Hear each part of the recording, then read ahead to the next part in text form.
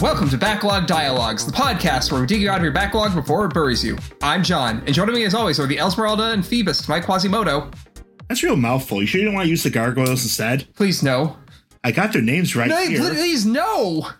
All right, so I'm Jared. And I'm Matt. So which one of you is Esmeralda and which one of you is Phoebus? We always do this little thing where you two fight over it, and I'm curious which one you've decided on this time. Oh. Well, as someone who knows the books, I think they're all assholes in that, so I'm just not going to claim anything here. Oof. Now, the movie version's different, but in the books, oof. Disney seems to do a thing when they adapt stuff where all of the people who aren't the main bad guy get made more good, and the main bad guy gets worse. They sand all the edges off is probably the way you want to put it. Oh, this one, they sanded so much, they accidentally found themselves a little nub, and they had to make something new in its place. Oh, no. There was too much edge to remove. So just to brag against someone that reads the books, it's just this one had a lot of edge that had to go. Yep. So today we're going to visit La Cité des Cloches. Yeah, I think that's how you pronounce that. Yeah, La Cité des Cloches. What a weird world name. Like, it's literally City of the Bells. Yes. I'm going to call it Hunchback World. Yeah, we can't call it Notre Dame because the Fighting Irish might come for us. Sports. Yeah. Make a sports ball joke. We haven't had a new Disney World in a while, it feels like. Let's talk about Hunchback for a bit before we get into the Kingdom Hearts take on it. Well, sure. Then just let's go through the boilerplate. As expected, Hunchback of Notre Dame is based on the Victor Hugo novel, La Cité de Notre Dame de Paris, because the book was actually not about the Hunchback, despite the English name. Mm-hmm. It's anyone who knows anything about Victor Hugo's work, such as Les Miserables, knows it's kind of a moderately grim, cynical story with a lot of asides about like architecture and city design and that. Aren't most of Victor Hugo's works tragedies, and then a lot of people end up changing it to have a happy ending? Well, Les Mis end up mostly the same. That's because all I have to do is cut out 80% of the rambling, and it's a relatively coherent story. But yeah, when this was made into a movie in 96, it was considered one of the darker Disney movies out there. I know it actually suffered its performance to some degree. Like, it was lower, even though it was a success, it was lower than expected. There was questions, but compared to the dark, dismal book in which everyone's dead at the end, this is definitely a very cheerful version. Probably the thing that is like most memorable about the movie to me is the songs. It is one of the best soundtracks in all of Disney. They did a lot of work on the songs. I mean, I still remember the Bells of Notre Dame song, and they put a lot of animation mojo into those songs too. I mean, pretty much every song has some kind of iconic high budget animation thing, especially that aforementioned Notre Dame song with those big sweeping panning, orbital panning shots of Quasimodo coming down the tower. Those were in all the advertisements. Yeah. In this movie, I remember back as a kid, I was even reading in Disney Adventures, they were really excited about CGI crowd work this time around. Rather than painted backdrops, they wanted moving crowds. They knew it would be almost impossible to do it any other way. And they just really got excited about, we've made 6 models. We gave them 72 movement animations. I mean, the song that, I guess I should say songs that I always point out as my favorite part of this movie is the duality between Heaven's Light and Hellfire. Like, it's probably the best instance Disney has had of switching between the main character's I Want song and going straight to the villain song and using them to sort of be a dichotomy against each other. It's really good. Funny thing is, Heaven's Light is an I Want song. The I Want song is out there. True. Yeah. No, Heaven's Light is kind of a secondary one because it's a character reacting to something that just happened. So it's a expository song, which then leads into the villain's I Want song. Usually a villain gets an I Am song instead, but this is an I Want song. It's quite a memorable one. And, well, let's not mince words. It's a song about how the villain wants to, let's say, conquer the character, the female character. Yeah, I feel like that's the right word to use here. And I mean, we're taking the legendary Tony J, one of the best bass voices I know of, and he's just getting to sing this song about how he's feeling tormented because of he believed to be his purity being affected by his desires. It is a song that is all about what I've come to understand is more or less Catholic guilt, but also just not trying to deny it. He's just how dare you do this to me, which Makes him one of the most awful villains in all of Disney canon, I'd say. So I really gotta say that Judge Frollo has to be probably I can't say they're my favorite Disney villain, but they're one of the best realized. Yeah, they're the best realized. They are the most like villainous villain I can think of. I mean, they are pure moral evil that has convinced themselves that they are righteous. Mm-hmm. That's what they are. By the way, going right back in music, do you know what a dies irae is?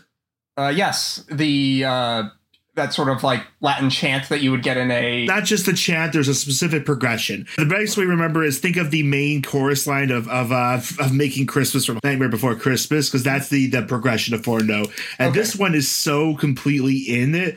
There's dies iraes during Frollo's, and literally there's a song called Paris Burning where the chorus is literally singing that, Day of Wrath. It's a wonderfully distinct motif, and you hear it in stuff all the damn time because it goes back to Gregorian chant. And so, like I said, you see it in Hunchback, you see it in Night Before Christmas. The Beetlejuice musical literally uses the chant in it as well. It's everywhere. Well, it's like that thing with the canon in D chord progression. Once you know that chord progression, you hear it everywhere. So many comedians have done good versions of that. There's so many things I love about this movie, but there's one thing about it that makes me go, oh, no, I can't call this my favorite Disney movie. Three things. The fourth thing, if you want to talk about the unfortunate change of terminology. Yeah, we'll get to that. We'll get that in a little bit. But like first, let's just talk about the three things that drag this movie down a whole lot. And that's that, unfortunately, in the middle of the 90s, Disney couldn't trust a movie to be a movie and had to add mascots no matter what. Yeah. And this time, we get three really obnoxious talking gargoyles. Yeah. The sad thing is they imagine them as sculptures. Like they have no feet or legs, so they're just hopping around. There's just these hopping half statues. Mm-hmm. So they're not visually appealing. Named stupid puns. They're named Victor Hugo and for some reason Laverne. I still don't know how that one came in. Where's Shirley? They only had three gargoyles. And also, where's Laverne and Shirley have to do with what's already this French novel? I have no idea. They drag the movie down an awful lot, and thankfully they only have a very small bit role in this game. Just enough to remind you that they exist. Yeah, unfortunately. Yeah. But by the way, guys, pause. Pausing. I just want to say this is an amazing line from Wikipedia. This film is considered one of the darkest animated films due to its mature subject matter, such as infanticide, lust, damnation, anti-Zeganism, genocide, and sin. I'm going to leave this pause in. That's fine, but you should move it back to where we were talking about the darkness of it. No, I'm going to leave it right here, right now. All right. Okay. But yeah, so you have Alan Menken and Steven Schwartz who doing the music, and honestly, they've come back from when they did Pocahontas, which has pretty good music and a dopey movie, to what I'd say is a much stronger one here. Like, yeah, it's like they also gave the Gargoyles a song. Yeah, the problem with Pocahontas was that they were so convinced it was going to be the biggest movie they ever made, and then it was Lion King that was the big movie, and no one gave a shit about Pocahontas. Basically, unfortunately, Pocahontas' weak reception and Hunchback kind of gave the confused reception for its darkness. This really started to be the blow against the Disney Renaissance. Yeah, it's really unfortunate. But so, yeah, what does Kingdom Hearts have to do with Hunchback? How do we deal with the bells of Xehanort-re? That's terrible. Oof. Yeah, I was so happy when I thought to say that. I was so happy when I got to write that down. And now that I've got to say it out loud on a podcast, all I have to say, I'm the happiest person alive right now. All right, but I'm going to look for my own Xehanort pun later, and I'm going to get you back when you least expect it. All right, well, let's start with Sora's side, because Sora always gets to go first. In this case, yes. Sora shows up and immediately runs right into Judge Quad Frollo, as we've discussed before, one of the most despicable villains in all of Disney animated canon. Yeah, I was going to say, talking about Frollo, I just got to say that the voice actor for Frollo clearly in the movie had a ton of fun doing that. Oh, yeah. that role. They got into it. Tony Jay, he was a legend, and I am sorrowful that he's already gone, because they said, I know you said in the past you never really got into Reboot, but he's the villain in that. He's just, there's a wonderful PS2 game called Bard's Tale where he's the narrator arguing with Carrie Ells the whole time. It's just, he was a treasure. But to go on, talking about Frollo, I already talked in the book how I kind of think the characters are all jerks. It's being a little reductive saying so. Quasimodo's kind of spineless, but also antisocial. Esmeralda is kind of written as a fool. Phoebus is a monster. But Frollo, who was actually the priest of Notre Dame, the original book, is a lot more sympathetic than this version. He's a monster that does horrible things, but you get the feeling like he's literally someone going mad who can't handle it. So like his religion's repression and his own issues, including like a wastrel of a brother that appears in very few adaptations, kind of just, it's clearly driving him mad, and then he becomes attracted to this young woman he knows he shouldn't, and it just kind of breaks him. This version's just a flat out, he's a Pharisee from the Bible, basically. A bastard who just thinks he's the most righteous person that can judge all others. Yeah. Yep. So Frollo asks Sora his name, and Sora, who has never encountered a shitty religious person in his entire life, just cheerfully answers him. Never trust anyone in an important-looking religious uniform. The higher the rank, the less you should trust them. Bishops and cardinals are right out. Yeah, I feel like the most religious person that Sora's met before now is Santa Claus, so... Yeah, that's the thing. Like, Sora's only run in with any kind of religious figure up until now are the denizens of Halloween Town / Christmas Town. Then that's not bringing Samhain, so how religious is it? I mean, he also has hung out with Hercules. That's kind of a religious figure. Is it, though? Hades, maybe? But let's just... Oh, okay. no. Sora the friendly necromancer. We're already showing a bit of our bias being in a predominantly Christian nation talking about mythology versus religion. But this is one case where it kind of really matters, that dichotomy, because... Well, it's the first one where there's explicitly a sort of religious official, let's say. So that's kind of a different tone. Yeah, this is the first time Sora has encountered a distinctly religious-coded person in any of these Kingdom Hearts games. And so he doesn't know how to deal with it. He's just going to Sora his way through it. Yeah, I mean, by your theory, King Triton's about the same, but... Also, there's kind of a difference between meeting, like the god and then dealing with the worshippers. True. That's also true. Shades of Terry Pratchett now. Yes. I need to read Discworld. Yes, I do. Yeah, Frollo promptly calls Sora a slur for Romani people when Phoebus comes running up to see what's going on. All right, we probably should stop here and just talk about it, I think. Yeah, let's talk about it. So we're just going to err on the side of not saying that particular slur when we're talking about this work, just because... Yes.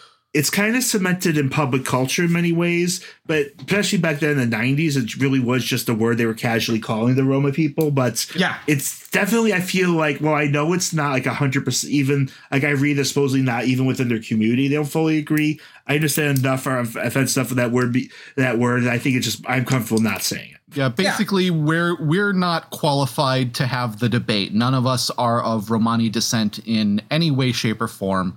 Yeah. So we'll just play it on the safe side here and I'm British and unspecified Eastern European, but that's all I know for sure. Yep. Take to play action. If anyone wants to complain about us, you know the door. You can go through it. Bye-bye. So Frollo's just like, I know what you are. Yeah, I've seen a lot of people make all sorts of jokes about what he could possibly mean Sora actually is, but clearly, considering that Frollo's current obsession is Romani people, he probably is trying to make some kind of anti-Zygonistic reference here. I learned a new word. So Sora just stares back blankly. Does he not notice that they're using hostile terms, or even if you don't accept the word as hostile, he's still kind of being incredibly aggressive against Sora? Or is Sora just kind of like he's like hearing white noise?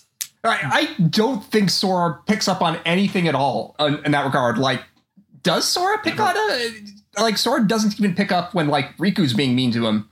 Like, well, that's just Riku. Yeah, exactly. It's kind of funny though, because Frollo definitely puts a lot of stank on that word whenever. Oh yeah. I mean, I know it's a different voice actor because I say Tony J has already died at this point, but whoever's doing it is still doing a bass voice, and he basically doesn't say anything that isn't either in a sneer or a contemptuous insult. So it's hard. Right. Like I think just Sora is already on such a inherent good boy level that he's just not going to be like getting into anything, even if it seems a bit off to him. He's just gonna be like, nope. Ball of happiness rolling on through. Can I just say I learned something? Go ahead. Apparently, Tony J saw in Frollo. He kind of saw him. He was mentally comparing the role he was voicing to Hannibal Lecter. Oh wow! Yeah, that really tells you something. I love to talk about Frollo because he's one of the with all our jokes about Scar the Super Heartless, Frollo is one of the nastiest villains Disney ever animated. Oh yeah, it really is. While they sanded off all the edges of all the other characters, what they did with this one is they just like went all in on making him the most hateful religious hypocrite. That's why I went with Pharisee as someone who read that stuff as a kid. So yeah, they just made him like as contemptible as they could. There's one line that feels especially uncomfortable nowadays where Phoebus says, "But sir, he's just a boy," and Frollo goes, "Captain, I will be the judge of that." And oh no, I don't want to leave Sora with a Catholic religious shirk. I don't know about you all. I will say that the only time that Frollo is not saying something with that kind of, sneering contempt is when he's trying to manipulate Quasimodo, especially in this particular... He takes on a different kind of abusive tone when he does that. He switches to this condescending. He's still kind of drawling out his lines with a sonorous smugness, but he's definitely couching it different. You could still just hear the superiority in his mind in every word. Oh yeah, I mean, Frollo definitely sees his relationship with Quasimodo as essentially doing the best and most noble thing anyone could ever do for him. Yeah. Which is, not just kill him as an infant as he almost did. Yep. Instead, anyways, he's gonna raise them as a kid by keeping him locked up and not letting anyone see him. Although apparently it's been only successful enough that there's still open rumors about the bell ringer, but this has gotten uncomfortable. So monsters in the square. Yeah, even though we were just talking to one, that's Sora's cue to whip out his Keyblade and go into action. That just sounds wrong. What would you prefer I say? Let's dig into that for a second here. What would you prefer I say rather than whip out his Keyblade and go to action? Let's say draw his Keyblade. How's that? Okay, that's fair. So Phoebus goes off to follow Sora while darkness grows in Frollo's hand as he complains about the city being overrun by slurs for Romani people. I would normally say a character doing the dark aura things going from 0 to 11 instantly, but this is Frollo. He went from about a 9 to a 10. Yeah, it's not that big of a stretch to assume that in a Kingdom Hearts story, Frollo is just going to be radiating darkness at every available moment. Yeah, a bigot who clearly is openly contemplating genocide at all times. Yeah. Yeah. There's no way he's not constantly covered in the stench of darkness. I'm amazed when Riku meets him, he's to put on a clothespin, but I guess it's just part of the denial. Maybe that's me. So I have been failing to do my anti-darkness showers recently. So Sora gets to a square and Quasimodo is throwing a party with some Dream Eaters. It's great. He's riding a big old elephant, just celebrating. Yeah. And Quasi claims to be the king of fools. Who voted for him? The elephant he's riding? Oh, an elephant never forgets to vote on election day. Is this supposed to be the Festival of Fools that he originally alluded to earlier? Yep. We completely missed the song Topsy Turvy, so. Yeah, unfortunate. Well, apparently this version involved elephants and other Dream Eaters, so we just had a chunk of plot happen off screen. Yep. Yeah. A bunch of Hunchback happened off screen. Dream Eaters have just been thrown in to replace the elements of the story that we're not going to be here to see. Other people besides the 3 characters. Yep, exactly. Yep. Kingdom Hearts with your terrifying empty worlds. Don't worry, that'll be fixed next game. In the back cover? No, in 3. Well, now you're skipping games, Sean. That covers a movie. Yeah, it's a movie. But we don't see the other one. The Fragmentary Passage. Fragmentary Passage. There are very good reasons why there's only 2 characters in Fragmentary Passage. We'll get to that. So yeah, Frollo shows up, which he starts yelling at Quasimodo, but then Quasimodo openly panicking. The Dream Eaters seem to get infected and just go wild. Yep, Sora needs to fight them just because it's about the same as last game where we would get into unversed fights all the time, but it doesn't feel as weird here. I don't know why. Dream Eaters just seem to naturally exist in the world as opposed to Unverse would just pop up whenever they felt like it from somewhere else. Yeah, Dream Eaters don't burst into random cutscenes because they're annoyed that the cutscenes are going too long. Dream Eaters just kind of like are a natural part of all these sleeping worlds. Like we've been ignoring the polar bears for the giant pandas for the last minute, but now they're too close. Yep. Well, it's dream logic. You don't notice things that aren't important to the dream until they actually start interacting. Quasi's upset, but Esmeralda shows up and she just pops up out of nowhere. We haven't seen her before, and she's leading Quasimodo into the cathedral to hide. Yep. Frollo promptly calls her a slur for Romani people witch, and like the dialogue here seems to suggest that Sora heard this, since his next line is, "Okay, now you've got my attention," in aggressive tone. Now he's facing the Dream Eaters like he's saying, "I can fight you now, my friend's gone," but it really is timed with the, what did that asshole say? Yeah. Well, let's murder Quasimodo's new animal friends. Yeah. That's okay. I don't think he remembers he's playing. He never mentions he was playing with animals again for the rest of the stage, so it's not so bad. He doesn't interact with Sora much either. Does he say anything directly to Sora until, well, no, yes, one point when they're going to the sewers. Yeah. I feel like Quasi and Sora have some of the least interaction of any of the characters. Like, I think it's at the end of the story, really, that Sora has the most interaction with Quasi. I think Riku talks to Quasimodo a lot more, if I remember correctly. Maybe. We'll have to see. All right. So it's time to go into the cathedral's nave. Yeah, it's a pretty sizable flow motion playground, and it makes good use of the reality shifting area called Faith I didn't know the word nave before this. You didn't? Yeah, I thought it's not one I could remember. I'm not religious at all, and I knew the word nave.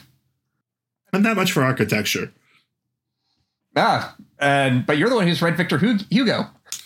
Yeah, but this is also first something I've read like 2 decades ago. While I remember it, I don't remember how much he'd used for his vocabulary. Words like that I would have read and just kind of glossed over mentally and would have understood the context, but I wouldn't have like committed the word to memory as quickly. Mm-hmm. Anyway, I read weird. The reality shift of the area is rail grinding on lasers, and you can also turn enemies into more rail grind points. It's unlike the last one, this one is just kind of like really fun. It's rail grinding in space. It's just kind of weird though, because it's really hard to hit things from it. So you can just kind of be flying around doing nothing. Yep. And also, unfortunately, like even though this room is big, like unless you're going for completion, you don't need to do anything in this room. Yeah, you go, there's room is set, there's this long hallway, there's an altar, there's big balconies up there. Turn left the opening door and there's a stairway upstairs, and that's all you need to do. Yep.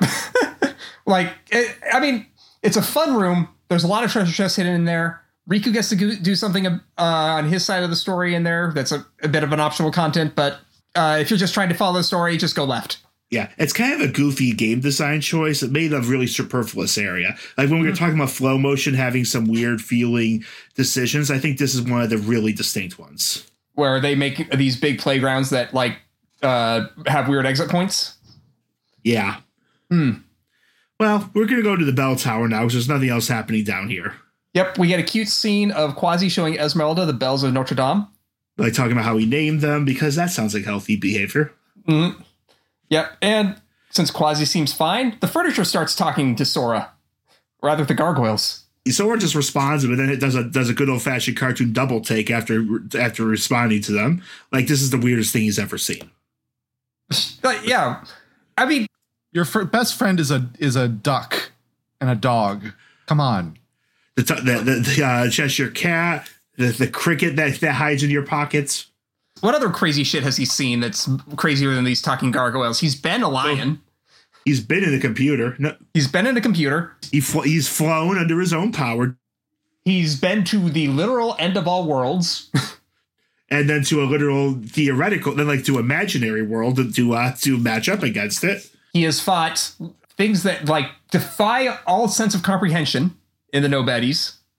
So, but yeah. Yeah, gargoyles. Talking gargoyles. Weirdest thing he's ever seen in his life. Well, maybe you could sense, you're so unnecessary. What the hell?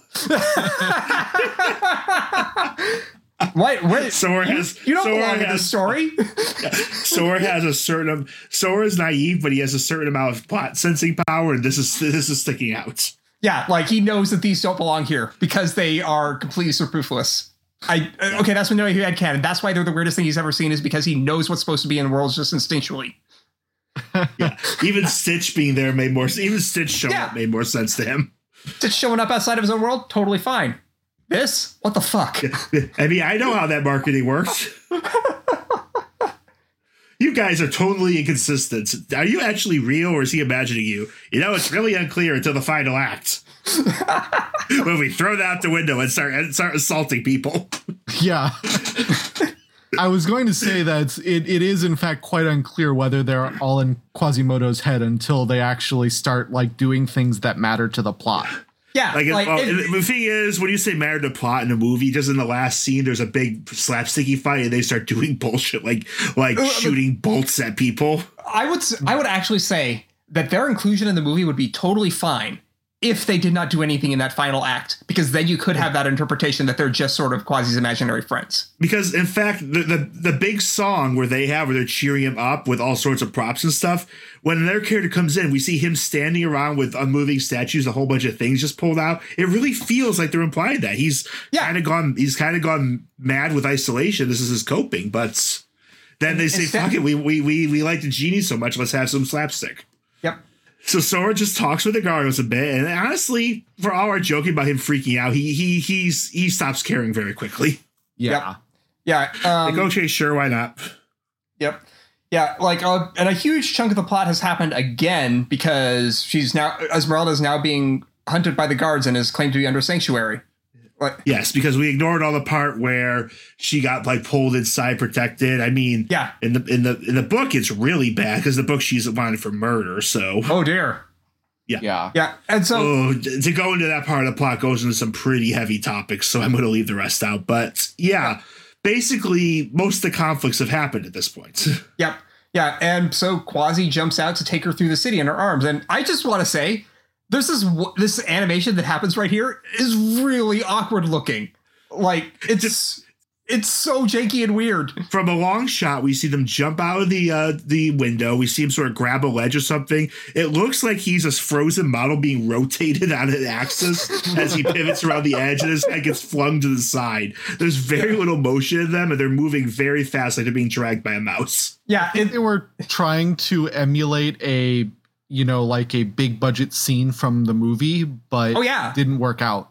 I feel like it might have been like temp animation that they didn't get around to like actually going in and fixing, even for the HD release. Honestly, it might just be that was the best they could do or the best they wanted to put into a quick shot, like a quick transitional shot. Because later they do a much bigger, more impressive one, and it works a lot better, even though it's limited by the thing. So honestly, this might have been just picking and choosing their battles. Yep. The gargoyles tell Sora about how Quasi spends all his time in the bell tower, and Sora decides that Quasi can't let his heart be a prison, which feels like arc words. Yes. Or at least some kind of character development from Sora. So we get a bit of a flashback of Frollo abusing Quasimodo in that very kind of condescending way. Yeah. I mean, it's all about kind of, instilling in Quasimodo this fear of the outside world, where, the world is terrible and people will be extremely mean to you, and the only place you'll ever be safe is here in the cathedral. This is literally just a sung bit in the movie. We just spoke out here. It's like, you are deformed and ugly and the world is cruel. So, but I just want to say, like, while I like them using flashbacks as a way to, like, have Yensid deliver exposition at appropriate times rather than front-loaded all at once, I kind of find it really awkward how they decide to bring in these flashbacks just showing us scenes from the movie, more or less. Yeah. It's kind of imagine, like, Sora, how do you know the parts you weren't there for? I got a flashback. It ended up in my inventory, in my pocket. Flashbacks are tangible. What do you think? Excellent. Dreams are weird.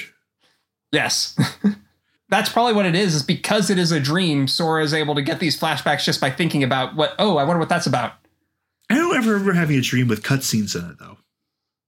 I mean, why would it be anything else in this world, though? Kingdom Hearts is a video game with cutscenes, so you have cutscenes within cutscenes, but that are flashbacks. It's bullshit, I know. Kazi's ditched out the town, so Sora has to go find him again. Yep. Like, back in the square, we find Phoebus. He's in the middle of laundry day right now. Like, he's dropped his armor. He's wearing a knit tunic. Yep. Sora is now... We find out that Frollo fired him, basically. More or less. Sora's a bit distrustful. Phoebus is pretty chill, though. Like, he's just tells Sora that Frollo has started emitting a strange odor and just got a lot of darkness and fired him from the guard.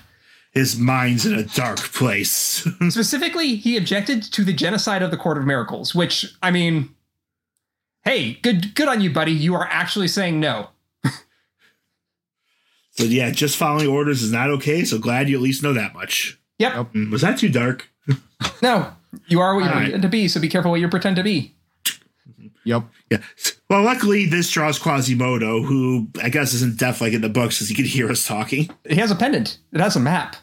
It's kind of a not unclever little thing in that it's like covered with woven lines on it, which basically make a very carefully made street map. Yeah, and like I have in my notes, boy, this makes more sense than the time the same Mac MacGuffin trick was used in Rise of Skywalker. Not sure why I brought up Rise of Skywalker. Other than that Mac MacGuffin trick was fucking stupid. Also, the whole thing with wiping C-3PO's mind. Yeah, there's so much stuff in Rise of Skywalker that's just dumb. I don't like it. So Quasimodo's a protag and Sora's along for the ride. So we follow him to the next plot point. Yep. Yeah, it's a lot. Sora's very passive in his dreams. Yeah. It's a long trek through Paris to the catacombs. We got to go through the streets of Paris. We got to go through several graveyards until we finally make it to the Court of Miracles, where ominously cheery music plays. Sora is definitely totally innocent. Which is the worst crime of all. So he's going to hang. We have a method for assassin and shooters, rather like hornets protecting their hive. It's an interesting song. It is an interesting song. Yep. The Court of Miracles itself is a fun little flow motion playground. There's lots of trampolines and spitty bars, but there's not really many enemies, so it doesn't matter. It's empty like everything else, which still makes it a really weird feeling. We're here to save people from basically a massacre. It just feels like they've already left. Yep. Yeah, because this is supposed to be essentially where all of the Romani people in the city are kind of hiding out as their base of operations, right? So. Yep. And all we have here is Esmeralda standing in the middle because we can't afford any more models. And of course, because we are JRPG protagonists, we've totally led the villain here. That's the way it always works. Frollo summons some nightmares as he walks in, too. Because, of course, in a Kingdom Hearts version of this, Frollo is definitely going to be explicitly able to summon and control various darkness monsters, of course. Yeah. Oh, yeah. I mean, he's a completely black heart, but he thinks that he's pure. And I feel like that ignorance and self-delusion would be incredibly dangerous because it would keep him out of the darkness as long as he's confident. Oh, yeah. Like he won't be consumed by it easily, but he can control it. Yeah. As we've seen, like, that is a very powerful force in this world. Assuming he was not actually just this guy in a sleeping world, which means I would assume means that he can't really do anything to the outside worlds. Like, if he was actually able to have an impact on the outside world, what would his danger level be, would you say? So, like, I kind of feel like if the right force got a hold of him, he could actually be a danger level outside of his own world. But within his own world, he's a very high danger level as far as the world goes. Was the world already asleep when Maleficent was forming her very stupid council of villains in Kingdom Hearts 1? She probably just, the obvious answer here is she probably wouldn't want to deal a evil fae and witch probably wouldn't want to deal with a guy like this. Good point. She'd have to disguise herself pretty well. Yeah, like not really something she could do. No, you know what probably happened? Maleficent probably showed up. Frollo had the sword and took a swing at her. Yeah, Frollo gets aggro, she's like, you're powerful, but I don't want to work with you. I'm just going to destroy your world. And so that is why the Cité des Cloches is asleep now, is because Maleficent just like, nope, you're gone. I'm not dealing with this shit. Yeah. That's the only thing that makes sense to me.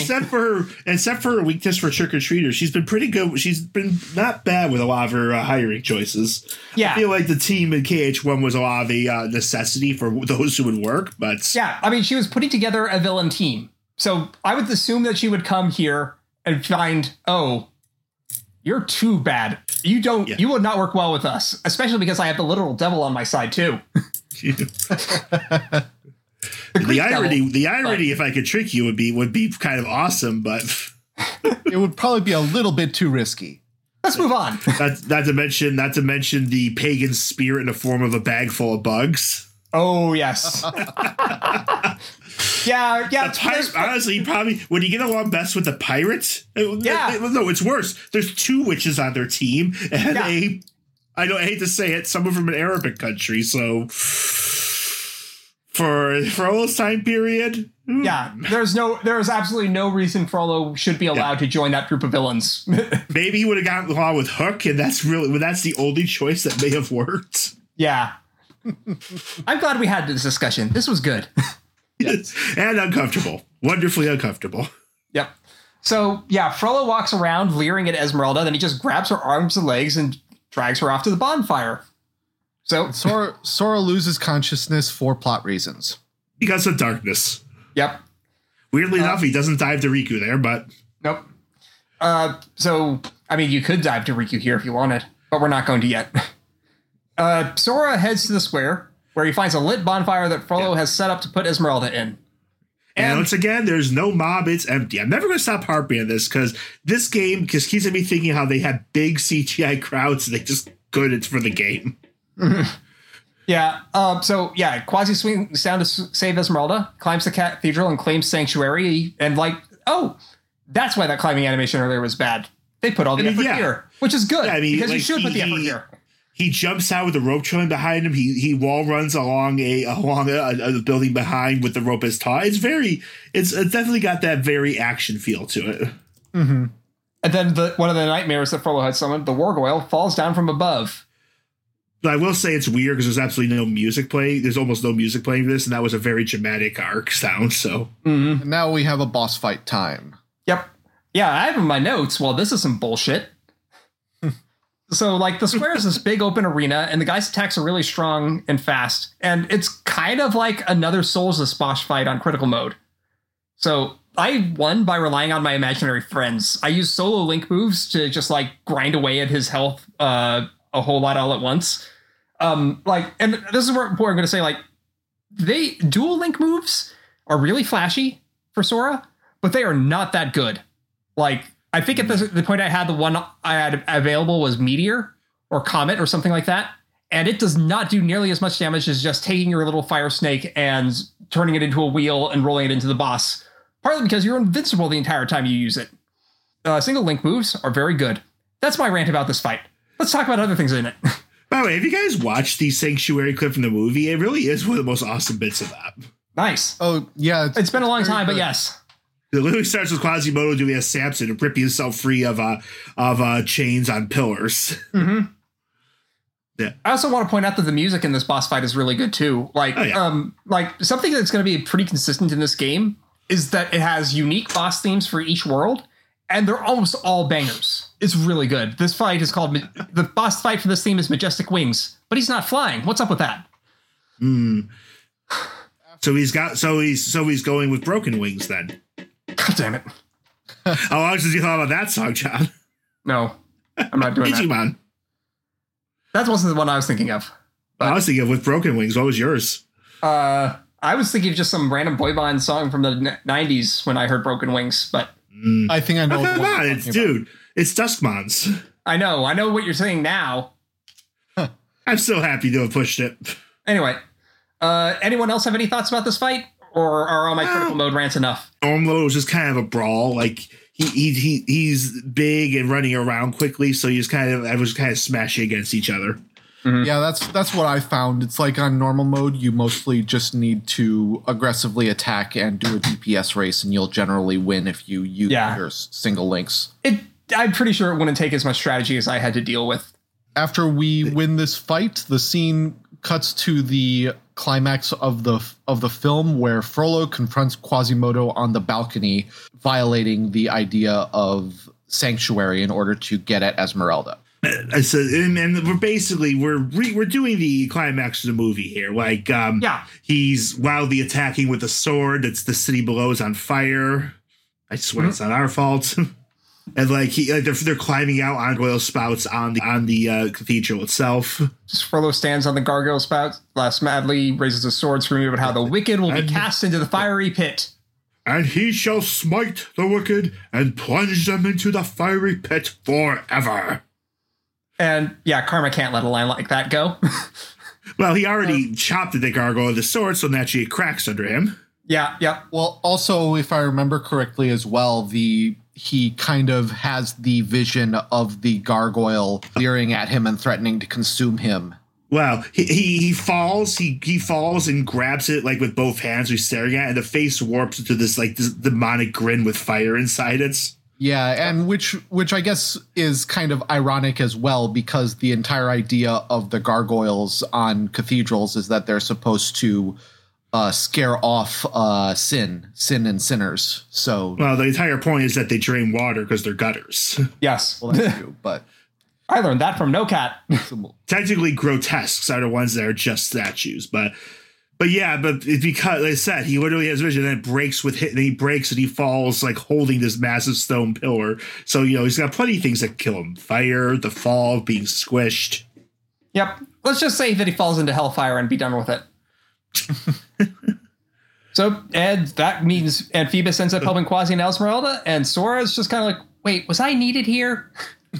I killed the gargoyle thing. That's enough. Should I kill the other gargoyle things?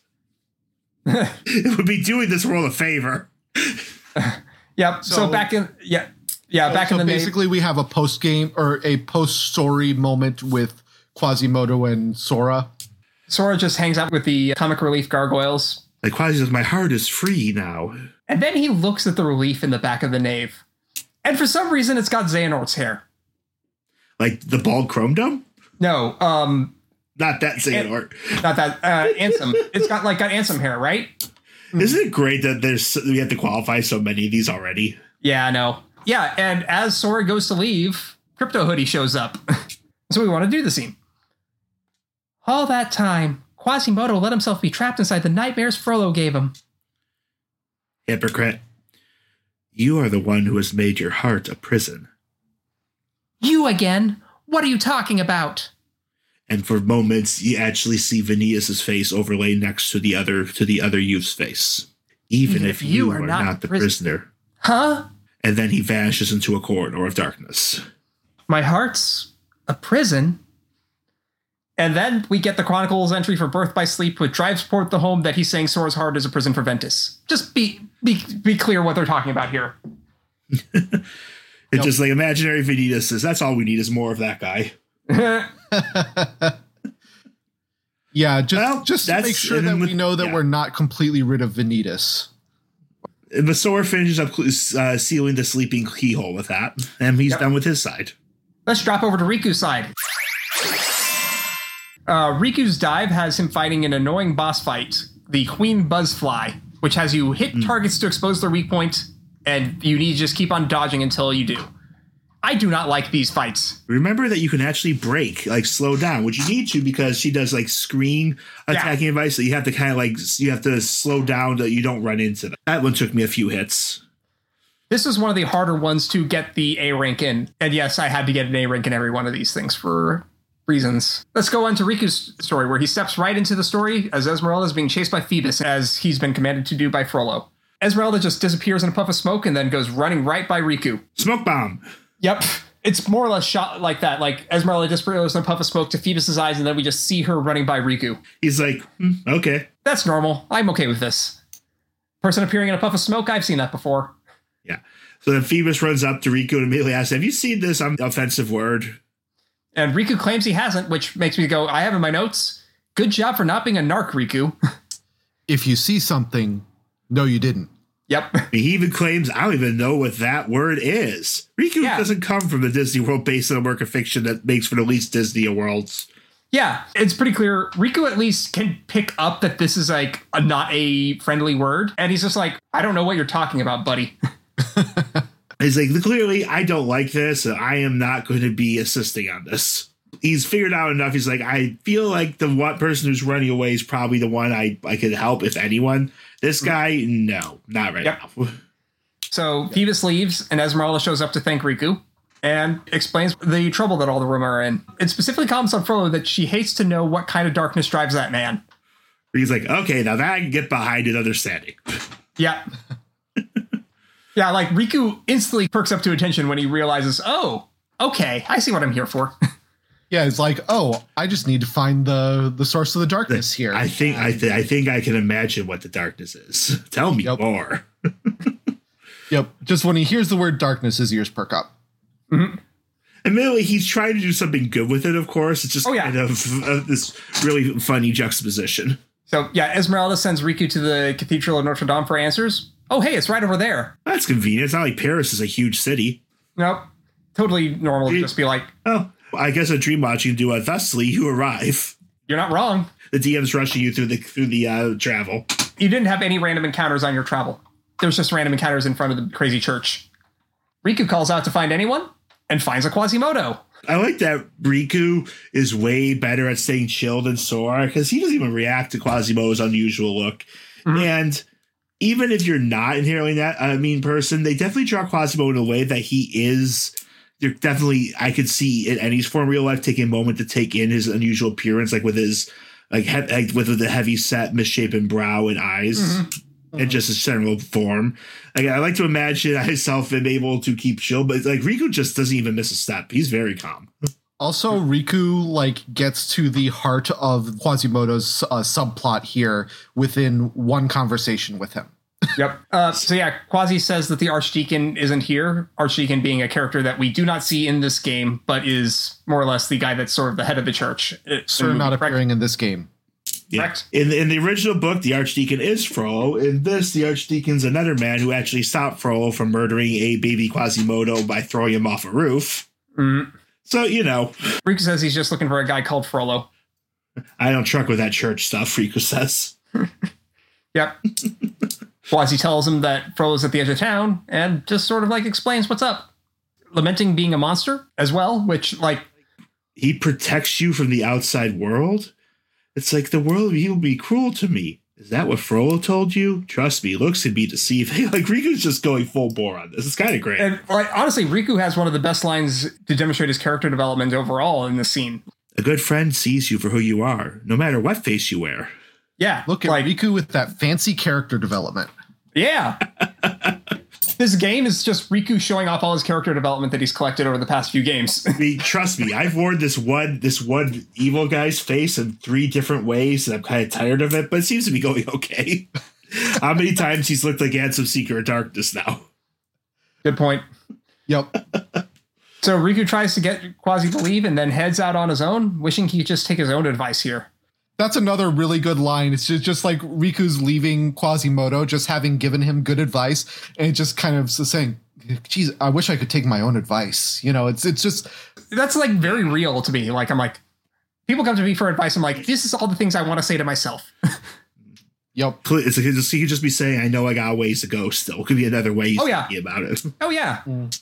Before we go, let's explore the nave a little, because Riku has something here that Sora does not. In the back of the nave, we have our first possible encounter with Lord Kairu. I want to say right now, Lord Kairu is a funny name because Kairu is spelled Kyroo, but it's directly a pun on the Japanese word for frog, Kairu. Yep. I have in my notes, a frog dream eater challenges me to a fight. Oh shit, I think it's a super boss. He's a night frog. Eventually he runs away though.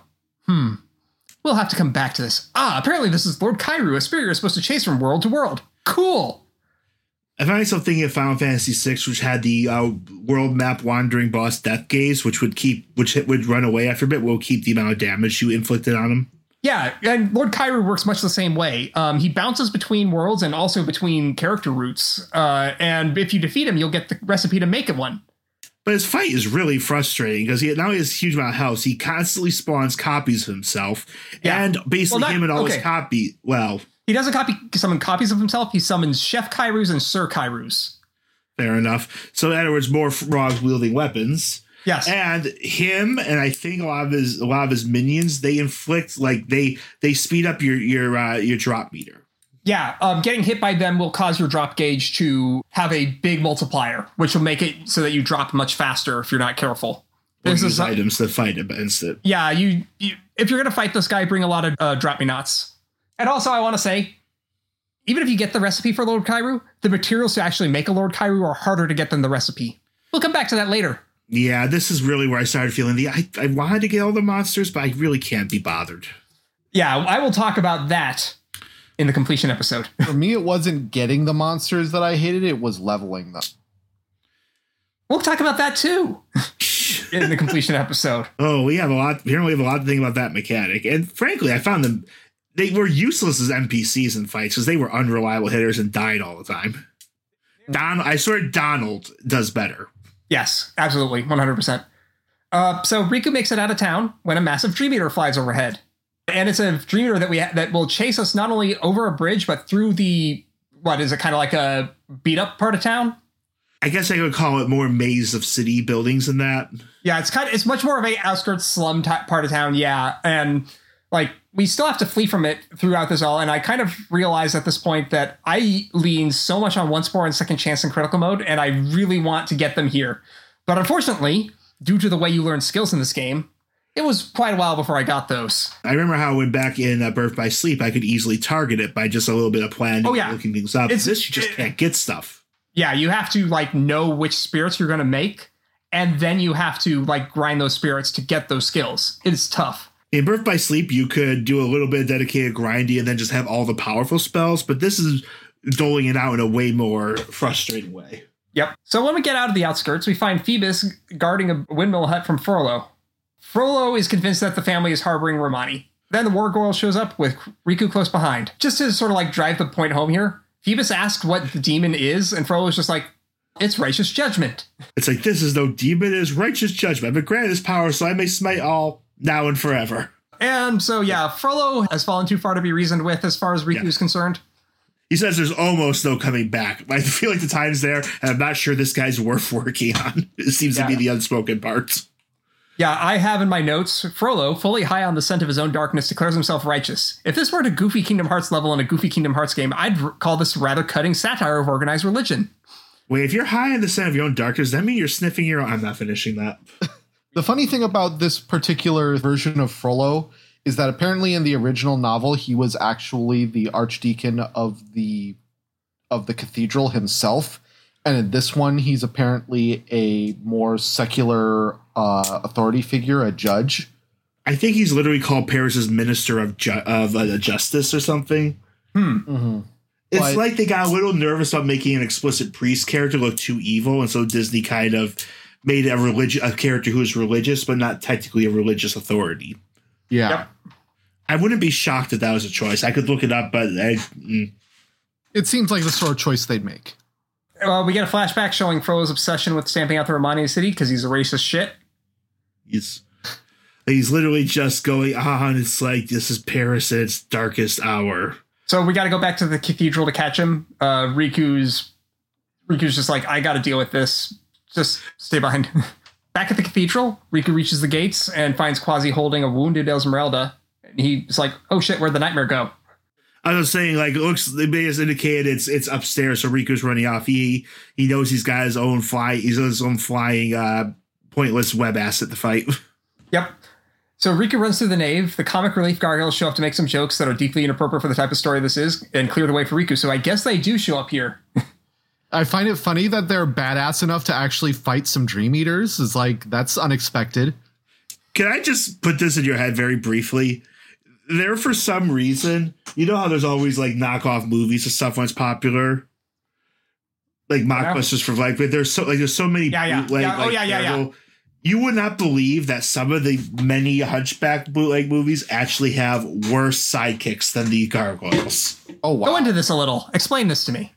There's one called Secret of the Hunchback, where among other things, they literally drew their Frollo character to look like Gaston and called him the High Sheriff, in which Esmeralda is followed by a bunch of talking instruments that never shut up. What?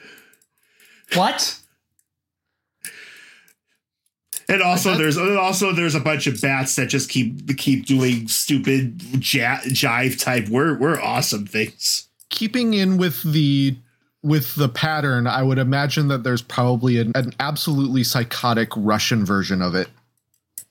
Well, do you count German version with dingo pictures? What? Have you ever seen those? Have you ever seen memes of horrible, badly drawn trace figures laughing? It's like it's a German production that made the worst Trace knockoffs possible. Oh no. It's actually even worse than I described, but it doesn't have nearly as good bad comic relief sidekicks. It's just like literally. Not only that, it's literally they are clearly dubbed by 2 or 3 people phonetically speaking English over a moving video with those second takes. Oh geez.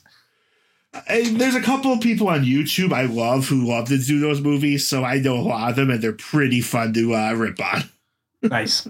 But yeah, so at least we just have these gargoyles. I find this sad because when I think of gargoyles, I want the other Disney gargoyles, which were actually much better. Mm-hmm. I still need to watch that show, but I understand that it was like one of the best things that Disney made, and it was tragically cut short, right? Then they stole it from the creator and made a terrible 3rd season. Oof. Okay, yeah. So just watch the first 2 seasons. Got it. Then the new DuckTales did a riff on it, which is just great. I remember that Freakazoid did a joke about it with the Lawn Gnome segment. Oh, God, I forgot that shit. Yes. We are lawn gnomes. Anyway, let's go. We've gotten way off track. Way off things. So yeah, let's get to fight a monster. Yeah, up on the roof, Frollo is doing a sickos.jpg about burning Paris. I think we've done this joke already many times, so let's just not get into it again. I mean, he is just flat out doing it. It's without. Now, would you say he is an ancestral sicko? He is the ancestral sicko. Yes. I'm just glad that we have a new sickos. Anyway, up on the roof, we're back on the roof. Riku is not impressed with Frollo, and nope. Frollo sicks the Wargirl NFT on Riku, and that causes Riku to Frollo's the one who does a cool backflip into the fire. Kind of amazing. He's very spry. Yeah. But before we can actually fight that bat, though, Ansem, Seeker of Darkness, and Crypto Hoodie show up. Because why not? And try and get Riku to embrace the darkness, and I get to sit this one out. You're Ansem. Why are you here? Your best friend is never far. So sad. The cost of yielding to the darkness. You could write a book about that. But I embraced the darkness. And unless you hurry up and do the same, your story will end just like his. I walk the road to dawn. Still afraid of the darkness, I see.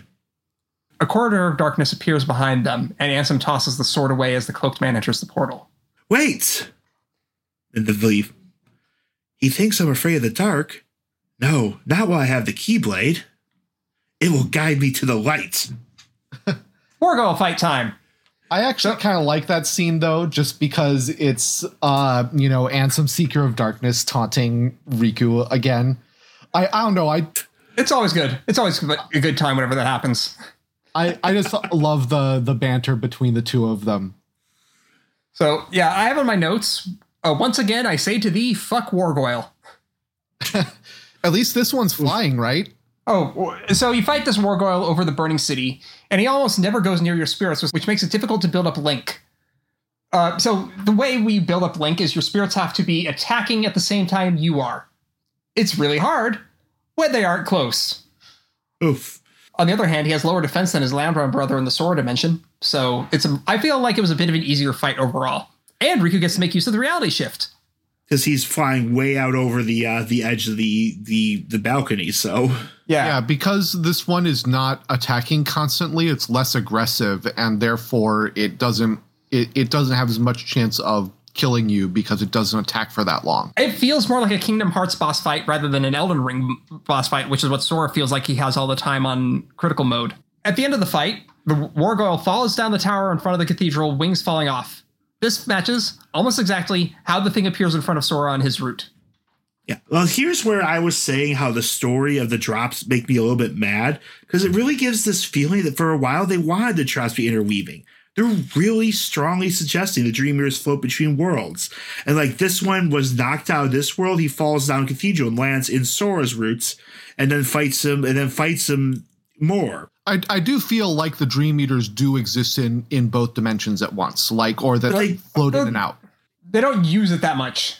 Except for the one called Spellkin later, they never seem to mention it. It's like The Bored Ape 2, it kind of felt like it was going through different stages, fighting them at different times, but the story doesn't want to add to that, so it just has its moments. Mm-hmm. Yeah. I wish they were. It'd be kind of cool if they were applying that while the humans were stuck in one world, the monsters were traveling between them. It could really make things more interconnected and surreal, but it's just not using it. I feel like that might be a consequence of how the gameplay is being set up. It's trying to tell its story in this interesting, disconnected way through the drop system, but unfortunately, it doesn't feel all that connected because of how much is just sort of left to the imagination, like this. Yeah, I kind of feel like they were trying to be less explicit about that part because they want to be cagey about the nature of these worlds that Sora and Riku are going through, but it ends up being just a little bit, I guess they could have spelled out a little bit more. Mm. So after the fight, Quasi thanks Riku for his help, getting him to see the walls of his own heart. Riku does his good heroic fist clench against the side. The fist pump, yes. No, the clench, like the tightening and the tightening the hand into fists. You know, this was personal experience. Endwalker fist bringer. The Endwalker fist clench, the Arthur from the kids' cartoon Arthur fist clench, that thing. Gotcha. Riku thinks about the look that Ansem Seeker of Darkness gave before he left. Ugh. Yeah. I was inside you once.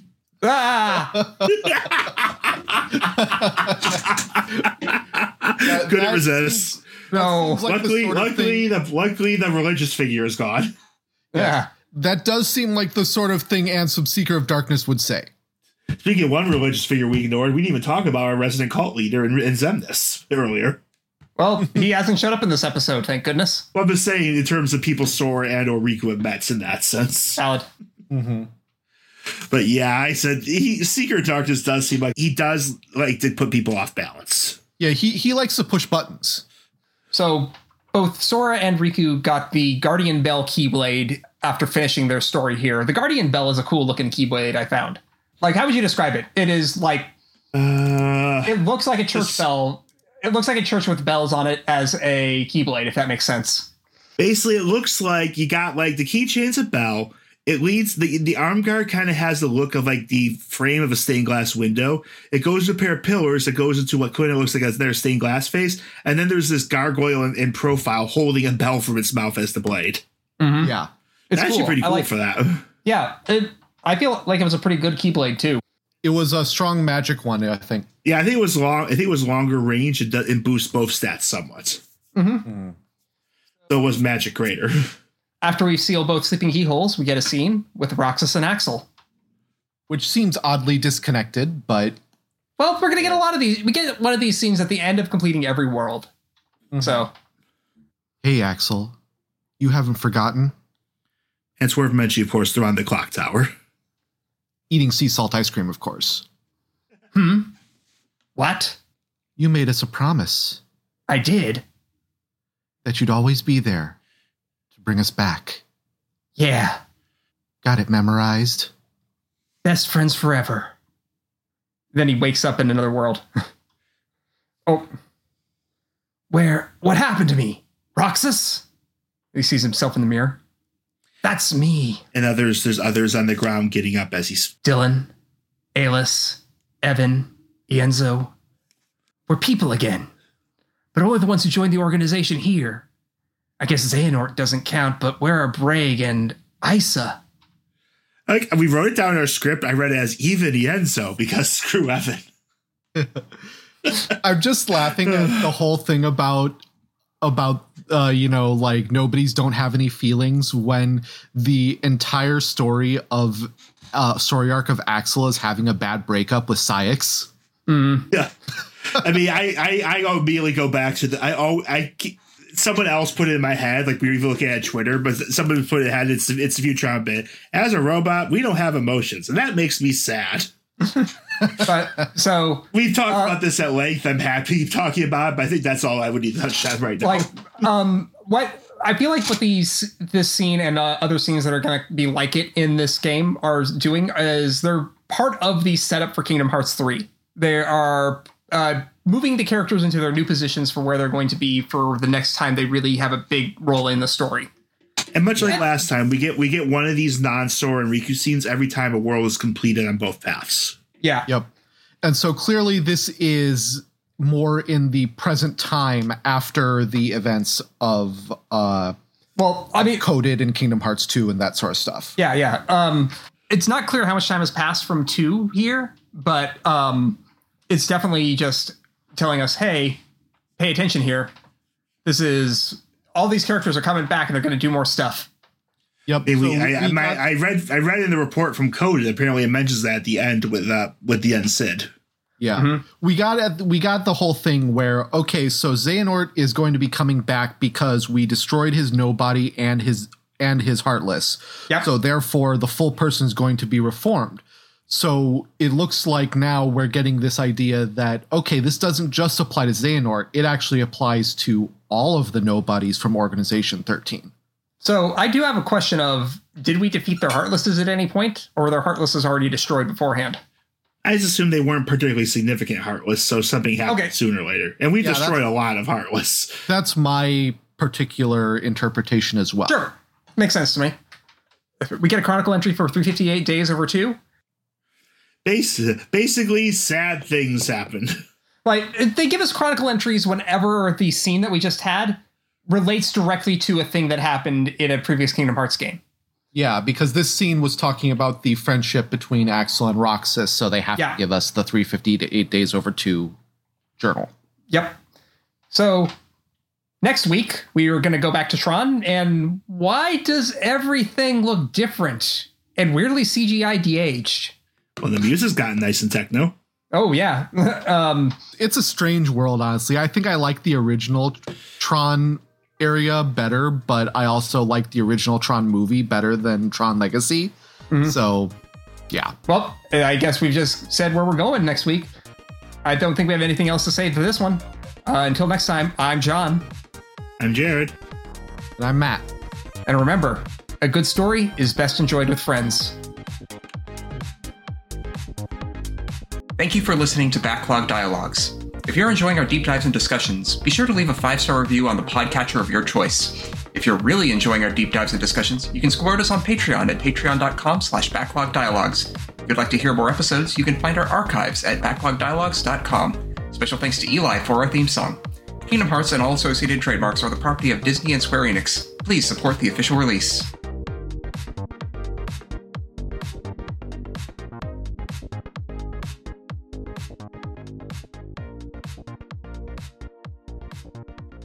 Yep. But like, I want to say like, pitchy. Please don't sing. Not right now. Oh.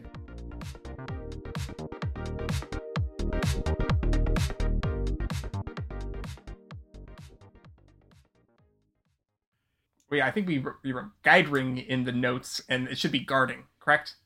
He's guiding the windmill. Guiding the windmill. No. Yeah, he's guarding a windmill from trolling. Yeah. Yeah. He's guarding it. Blah. No.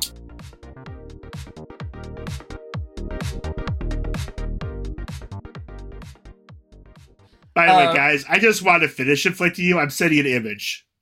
This is me finishing inflicting on you. Fine, I will look at it, even though we're in the middle of recording. Wow. That is... Wow. So what Jared has just sent us, dear listener, is a picture of the talking instruments from that Hunchback version that he told us about. And so let me talk about each one of these here. We have a violin. Let me turn my microphone a bit. It might be... Okay, so we have a violin, a tambourine with... It looks to have bifocal glasses. Yes, and he's the grumpy old voice guy. And we have a pair of chimes. And a pair of castanets. And a pair of castanets that look like little duck heads, more or less. And a pink accordion that looks kind of... I don't know what the right word I want to look for here is. I want to say nebbish, because it kind of looks like it's going to be the Jewish stereotype character. Yeah, that sounds about right. And it has a face on the side of one of its... This is definitely going into anecdotes to keep. Oh, yeah. By the way, you notice the violin's bow also has a face. Oh, no. Oh, God, it does. What? I didn't see that. There's also a string of bells. There's also a string of bells that don't appear in this image. So, well, I'm happy to have inflicted horribleness with you. So anyway, I know that was ridiculous, but go on.